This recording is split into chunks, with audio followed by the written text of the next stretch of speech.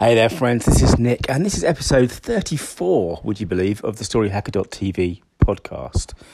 And it's 10:30 on a Sunday night, and I've just finished replaying Uncharted: The Lost Legacy by Naughty Dog. And Naughty Dog, if you are listening, man, you tell awesome stories.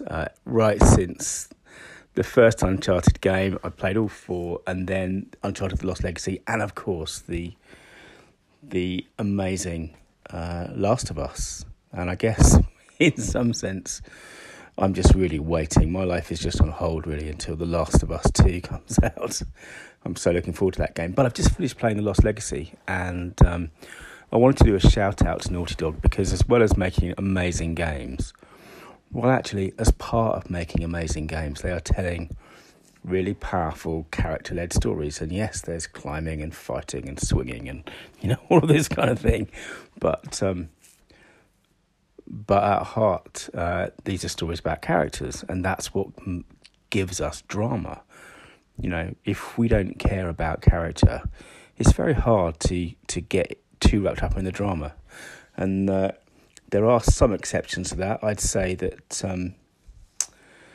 what's the show called? The show is called Succession, with Brian Cox and others, is a story where we don't care about any of the characters particularly, but we're sort of watching them implode, and that's quite fun. But in general, you need to care about characters, and there's this lovely moment in Uncharted: The Lost Legacy, which isn't about explosions or fistfights or shooting or anything. The Lost Legacy follows two female characters, Nadine Ross and Chloe Fraser, both of whom we've met in previous Naughty Dog games, but they come together in this one. And they come together in what I guess you'd call an uneasy alliance. And, for almost all the game, it's a bit like a buddy movie. It's a bit like a cop buddy movie, but in they don't get on. They're too different. And then sort of 3/4 way through the game, there's just this subtle change, and it's really subtle, but it's lovely when they stop calling each other by their surnames and start calling each other by their first names. And I think it's a really simple but nice touch. And someone in Naughty Dog thought that through and made that happen. And it's not really scripted as such, but it happens particularly in the death cries whenever your character dies. The others around it go, no, Fraser, no, Chloe, no, whatever.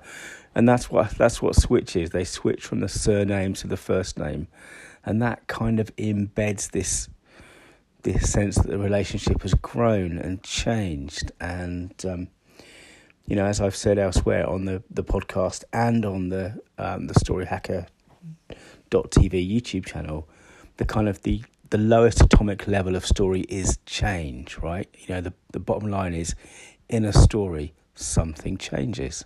And I just want to shout out to Naughty Dog for making just superb games, but also telling very human stories amongst all the fighting and the shooting and the climbing and what have you.